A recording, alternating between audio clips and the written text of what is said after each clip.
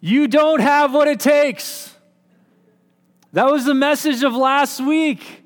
For those of you who weren't here, you can listen online as Pastor Lisa talked about the condition of the heart of humanity. We live in a reality around who we are as human beings, a biblical worldview that speaks to the brokenness and deceitfulness of mankind's heart, and it reveals our need for being saved from it. Listen, here's what's interesting. We live in a culture, we live in a society that really truly believes that we as human beings at our base are good and are right. And if we just have enough time, we are progressively moving towards a utopian society. Listen, a biblical worldview does not share the same sentiment when it talks about humanity. It just doesn't. When I hear people talking about philosophy and coming together and the humanity's goodness, and if we all come together united, we will get there. I get very suspicious. Some of the worst atrocities that we have in human history came from this idea that men and women at their core are good. If we all come together with a like-mindedness, we're going to build the Tower of Babel again. We're going to have a utopian society. Believe it or not, there was a time in my life when I couldn't reach stuff on the top shelf. Now, some of you are thinking right now, you're like currently sitting there going, "Oh, Lucas, the struggle is real." In those times, I had to depend on my mom or my dad to make the reach for me. They had to step in and make the reach for me. I can't tell me how many times I've been in a grocery store. If I could get $1 for every time I've been in a grocery store where I've helped, I'm trying to say this gently, vertically challenged individuals to grab stuff from the top shelf, I wouldn't have to pay for groceries ever. That's sort of my spiritual gift. And there's really two options for the vertically challenged. To either go without, to go into that grocery store, see that on the top, and go without. Or the second is to ask for help, is to ask somebody like me for help. Now, there is a little-known third option. Lisa took it, and it was marrying a tall guy. But if you don't have that option, either you got to go without or you got to ask for help. And like I said, despite the popular ideology and philosophy of this post-Christian, post-modern country, I'm here to tell you that you don't have what it takes. You don't have what it takes to get the good stuff off the top shelf. You just don't. Now keep in mind that I'm talking about humanity as a whole, and many of you here today, you've come to terms with this reality of your heart and your condition. And you've taken steps to invite Jesus in. And so I want you to just kind of separate the two. When I talk about humanity as a whole, you don't have what it takes. And let's dig into kind of the main thing. If you're taking notes, I'm going to ask you to write this down. And if you're taking notes, write it down on paper. But I think more importantly, whoever you are, wherever you find yourself, whatever your idea of religion and church and all of that, just really wrestle with this statement. Let the Holy Spirit write this on your heart. Are you ready? You don't have what it takes, but Jesus changes everything. You don't have what it takes, but Jesus, He changes everything. Now I'm not going to lie. I had originally just worded this statement simply as Jesus changes everything. That was the big idea today, was Jesus changes everything. But the more and more I wrestled with this, the more and more I thought about it, I'm so convinced that today, more than ever, we are fighting against an ideology that is straight from the enemy's playbook. This humanistic ideology, this idea that humanity is progressively getting better and moving towards a utopian society. where we're once and for all going to kill the conservative and outdated practices of a biblical worldview. This is what we're living in. This is our circumstance. This is our country. This is our town. This is our reality. And to put our heads in the sand and pretend as a church like it's not happening is foolish. Because the moment you put your head in the sand, the world begins to influence much more than you give it credit for. The enemy begins to twist things just enough that it puts you off course just enough that you find yourselves into circumstances and places that God never intended you to be. You don't have what it takes, but Jesus changes everything. We're in the middle of building the Tower of Babel once again. And the church of Jesus needs to take a hard look at their paradigm, a hard look at what is influencing their perspectives. Because in the last days, there will be a great falling away, the word says. There's going to be a great falling away from truth. And here's what's going to happen. How many know the truth of Scripture has a very high standard? I mean, if you start reading the Bible and you start going through the practices that Jesus calls us to, it's a very high standard. And a lot of people are scared by that alone. But the church also has a very high capacity for mercy and for grace because that's what Jesus calls us to. So a very high standard, but a high capacity for mercy and for grace. But we need to not shy away from this high standard that Scripture calls us to. Because in the last days, many people are going to look at what we teach and what we preach. It's already happening. And you're going to go, you know what, I don't feel like that's. And they'll go and they'll surround themselves by teachers and preachers that'll tell them what they want to hear. Not what Scripture is telling us. Not the biblical worldview.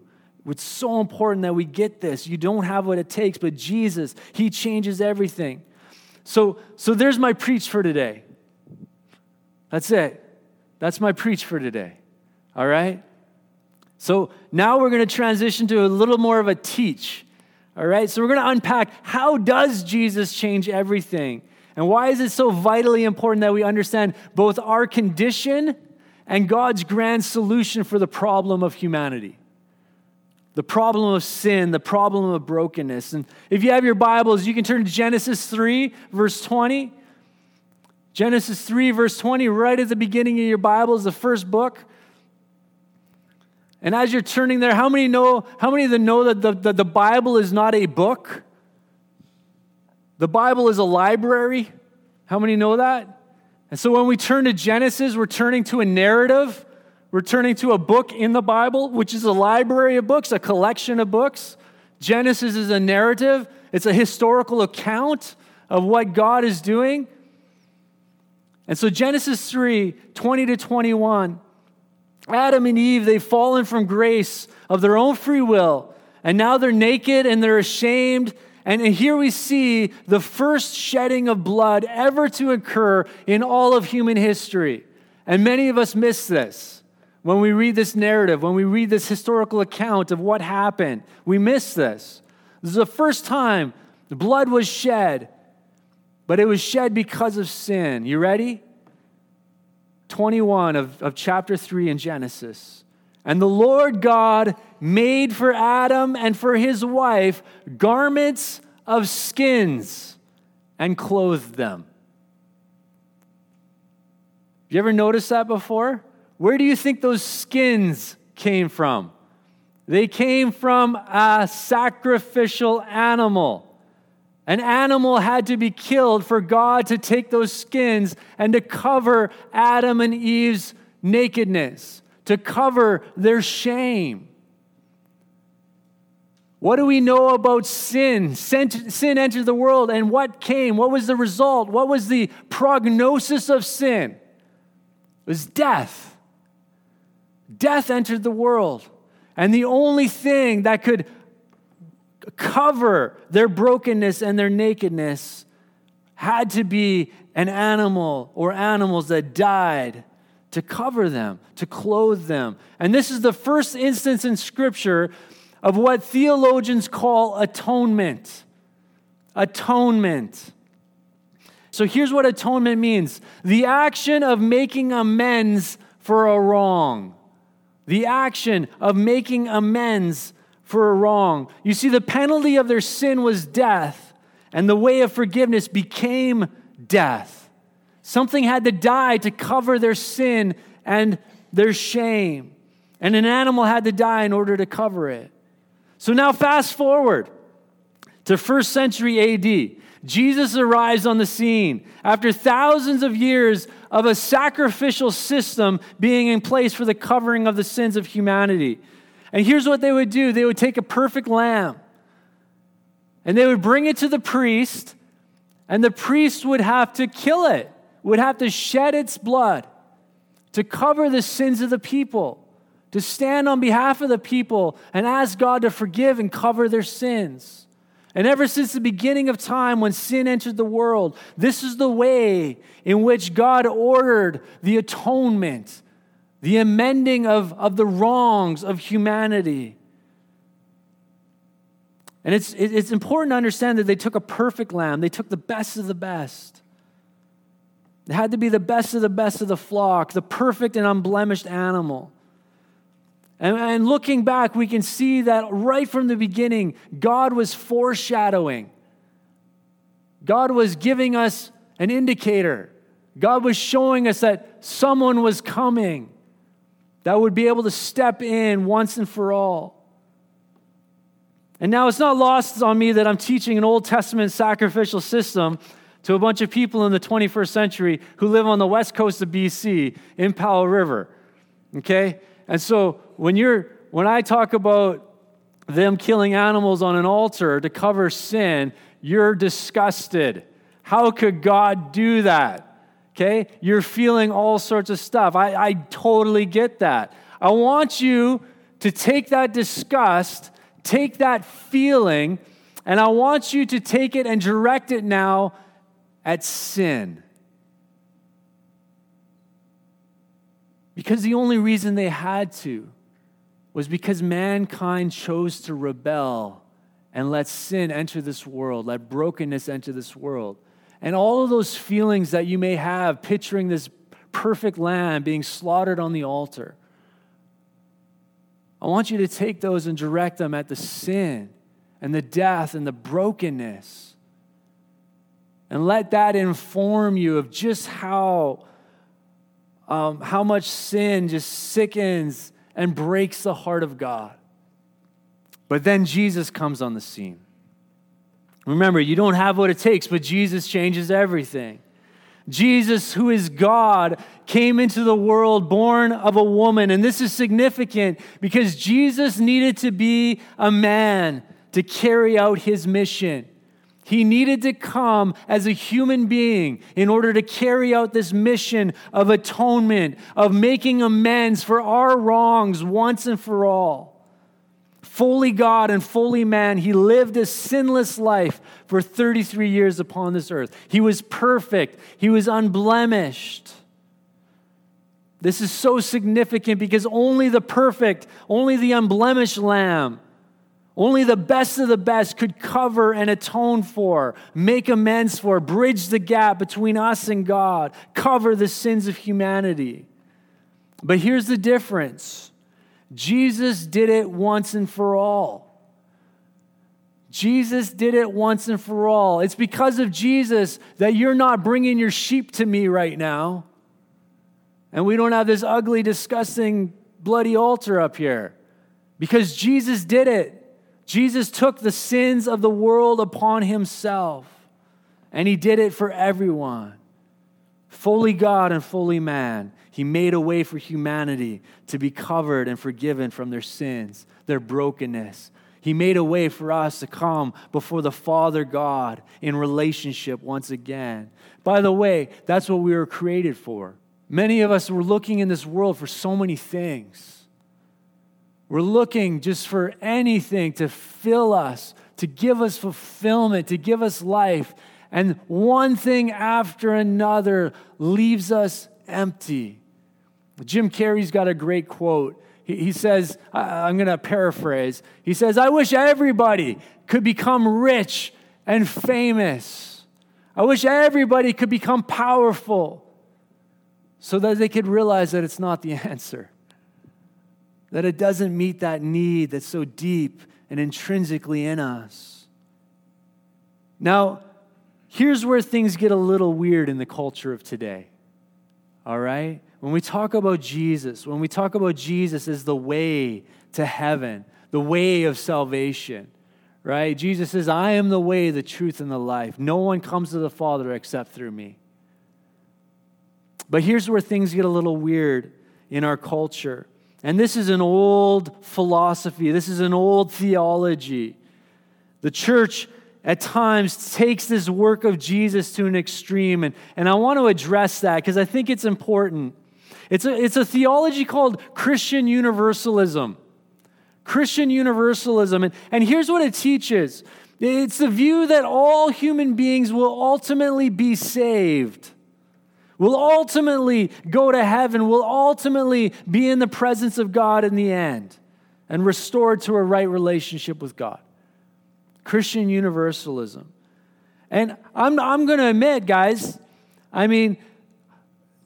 this is an old theology, but it was made famous just a few years ago with a book called Love Wins by a preacher named Rob Bell. And he kind of reasserted this idea of Christian universalism, that everybody's going to go to heaven, that everybody in the end is going to be saved because Jesus' sacrifice on the cross has covered all of humanity's sins. And I'm not going to lie, that would be a much easier gospel to preach. In fact, if that was the truth,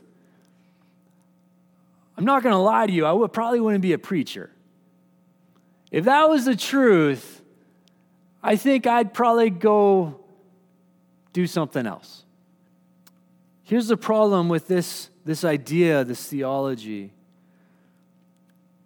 Right from the very beginning, humanity was given free will. Right from the very beginning, the privilege of choosing.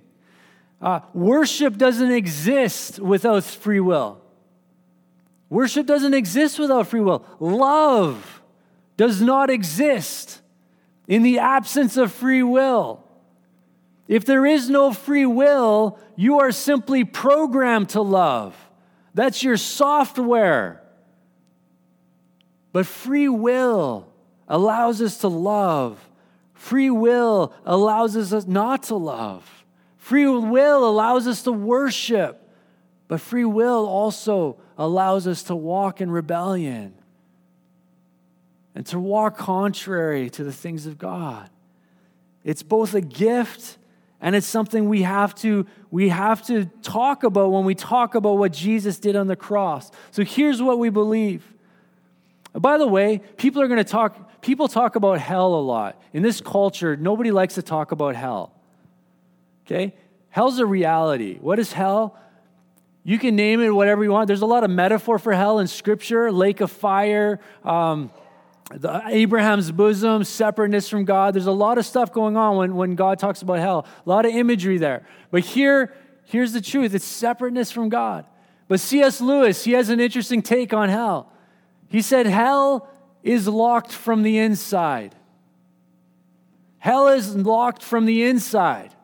It's not locked from the outside. It's not God sending you to hell. It's locked from the inside. It's you choosing. It's you with your free will, this great gift that God has given you. It's your choice of what to do with Jesus.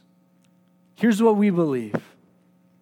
We believe we have an all-inclusive Savior.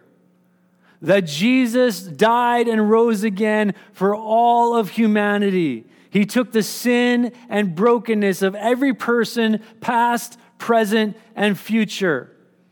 And like any gift that has been given, it also needs to be received.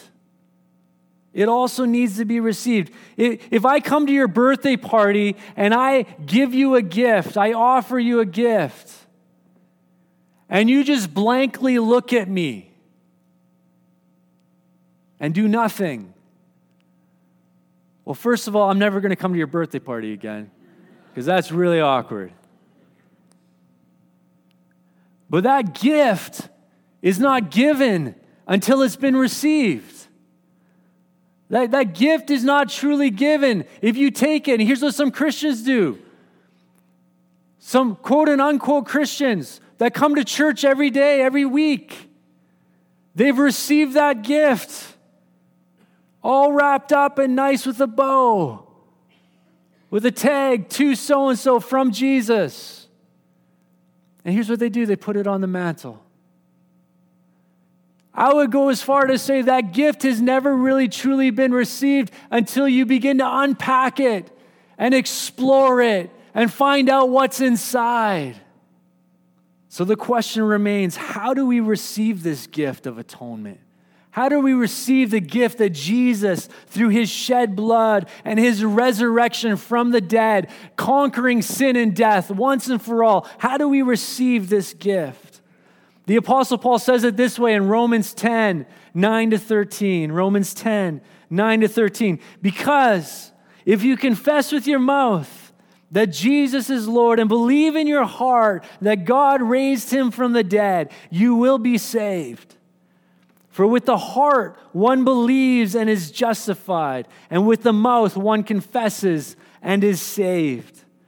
For the scriptures say, everyone who believes in him will not be put to shame. For there's no distinction between Jew and Greek. For the same Lord is Lord of all, bestowing his riches on all who call on him.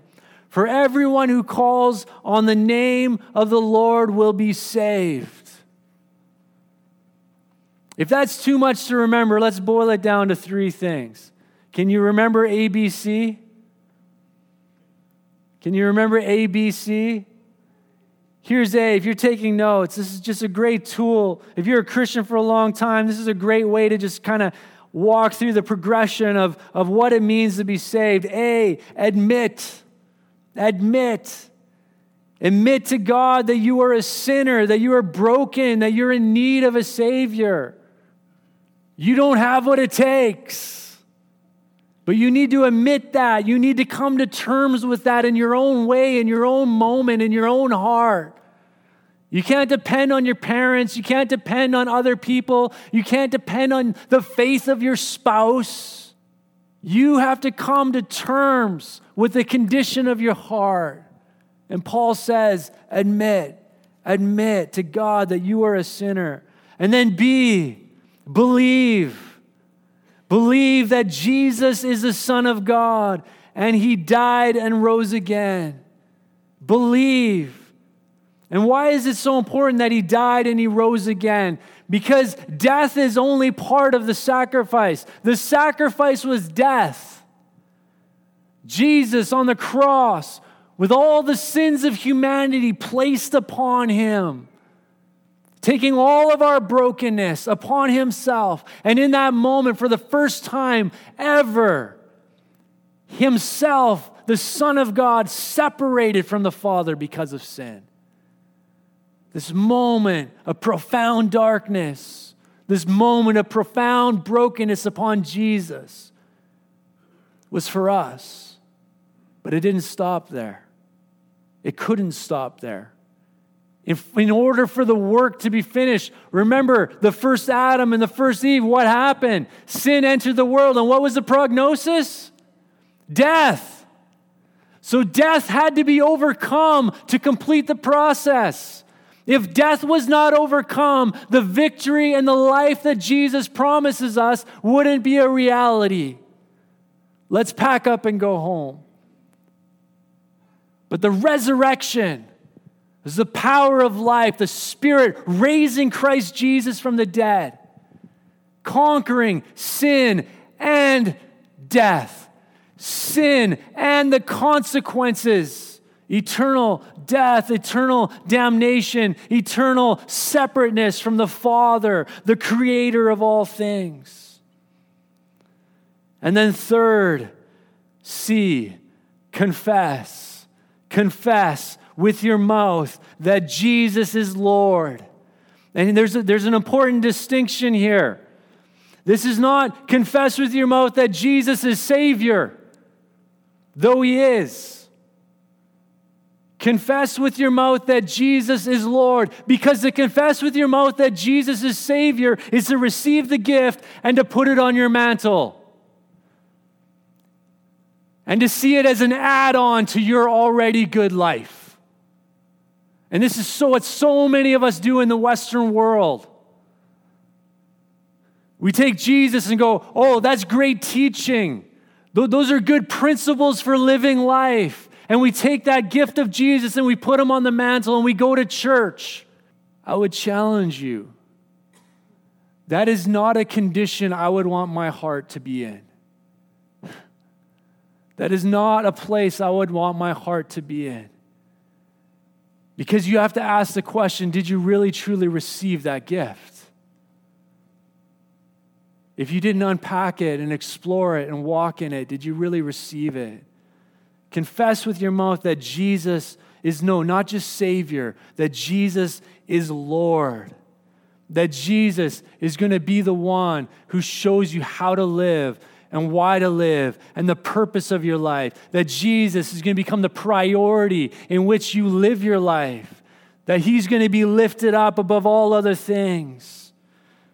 That you're going to submit to His leadership in your life. That you're going to die to yourself, picking up His life and His plans and His purposes and the cross daily. This is the gospel message. To admit that you don't have what it takes. To believe that Jesus is the Son of God and that He died and He rose to conquer sin and death. And to confess with your mouth that Jesus is not just Savior, not just an add-on to your already good, plush, nice life in the West, but that Jesus is Lord, that Jesus requires sacrifice, that Jesus requires a reprioritizing of the way in which you live. And in that moment, you are born again, and we don't do this perfectly, and that's why the Spirit walks with us. But in that moment, you are born again. Your spirit, which was dead, becomes alive, and you become new in Jesus. The Apostle Paul, he says it this way, therefore, if anyone is in Christ, he is a new creation. The old has passed away. That's why Jesus can never be an add-on to your life. Because the old life, the old priorities, the old heart, the old mindset, the old worldview, it's dead. It's dead. It's passed away.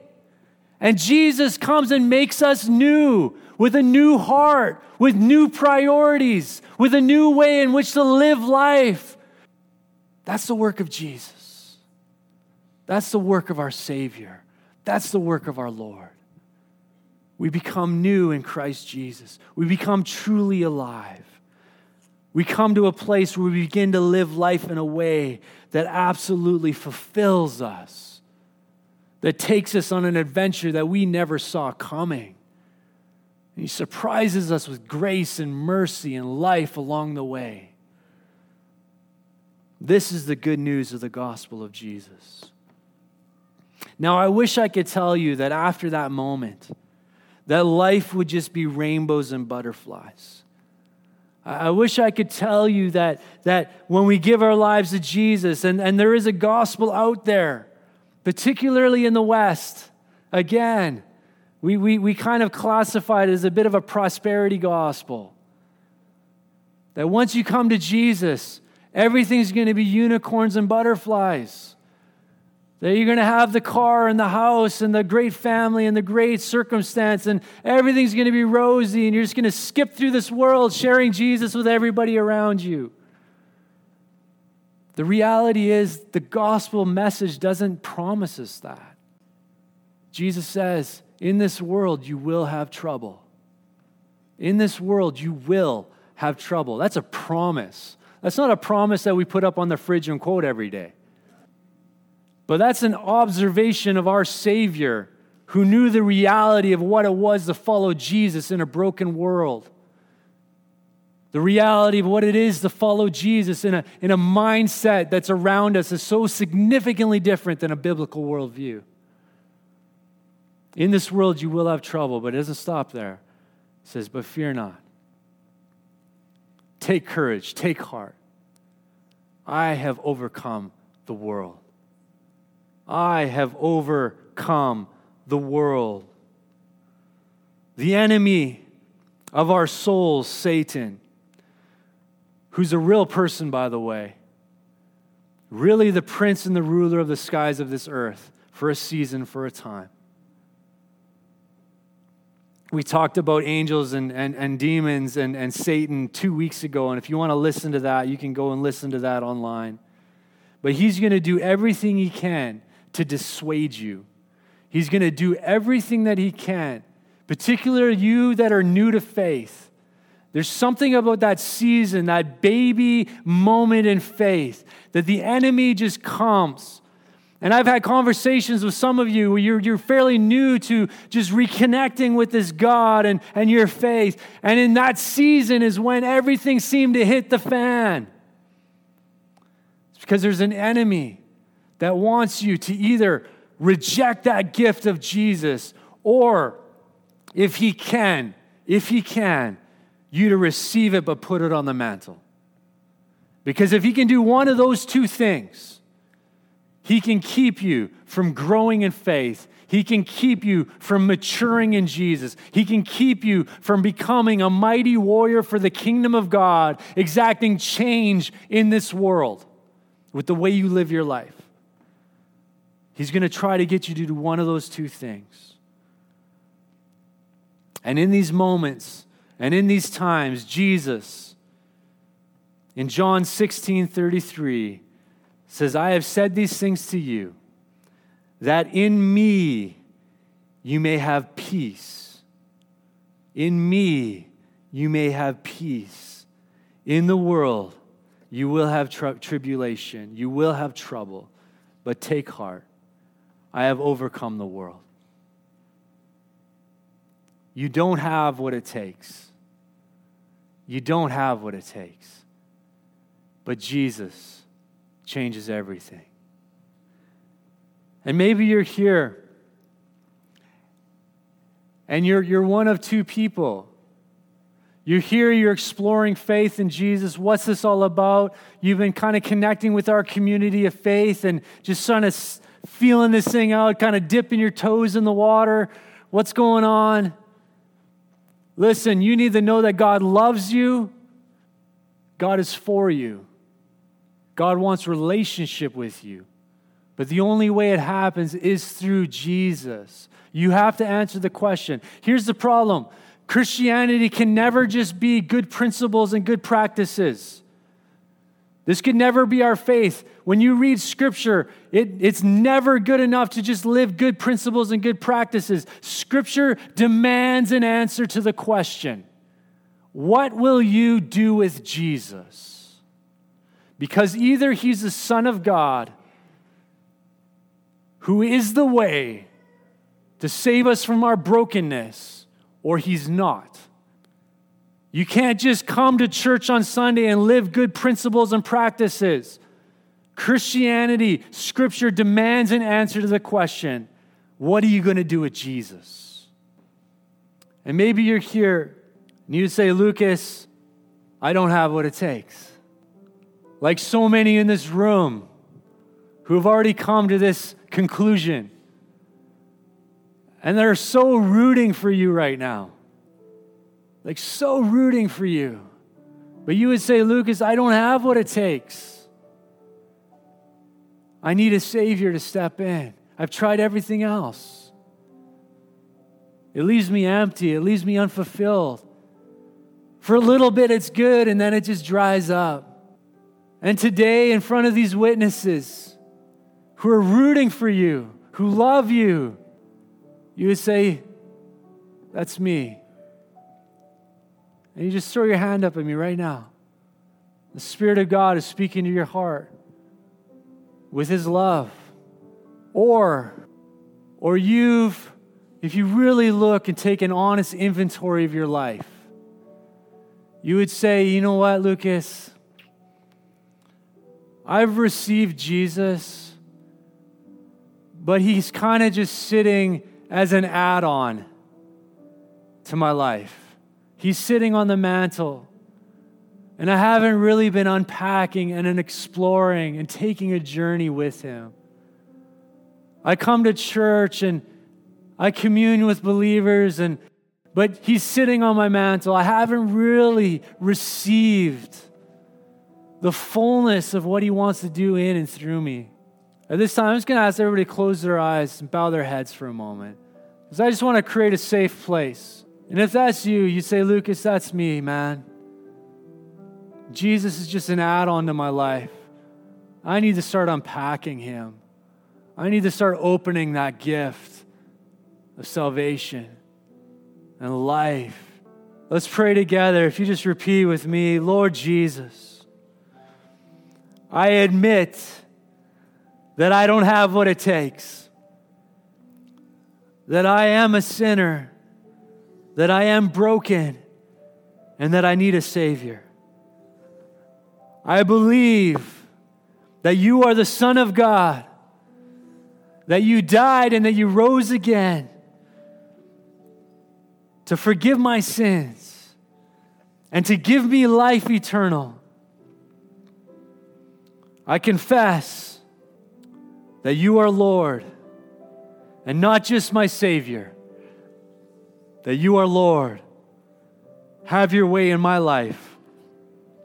In Jesus' name, amen. Amen. Church, can we just give it up? Scripture says that anybody that comes into the kingdom, the angels throw a party.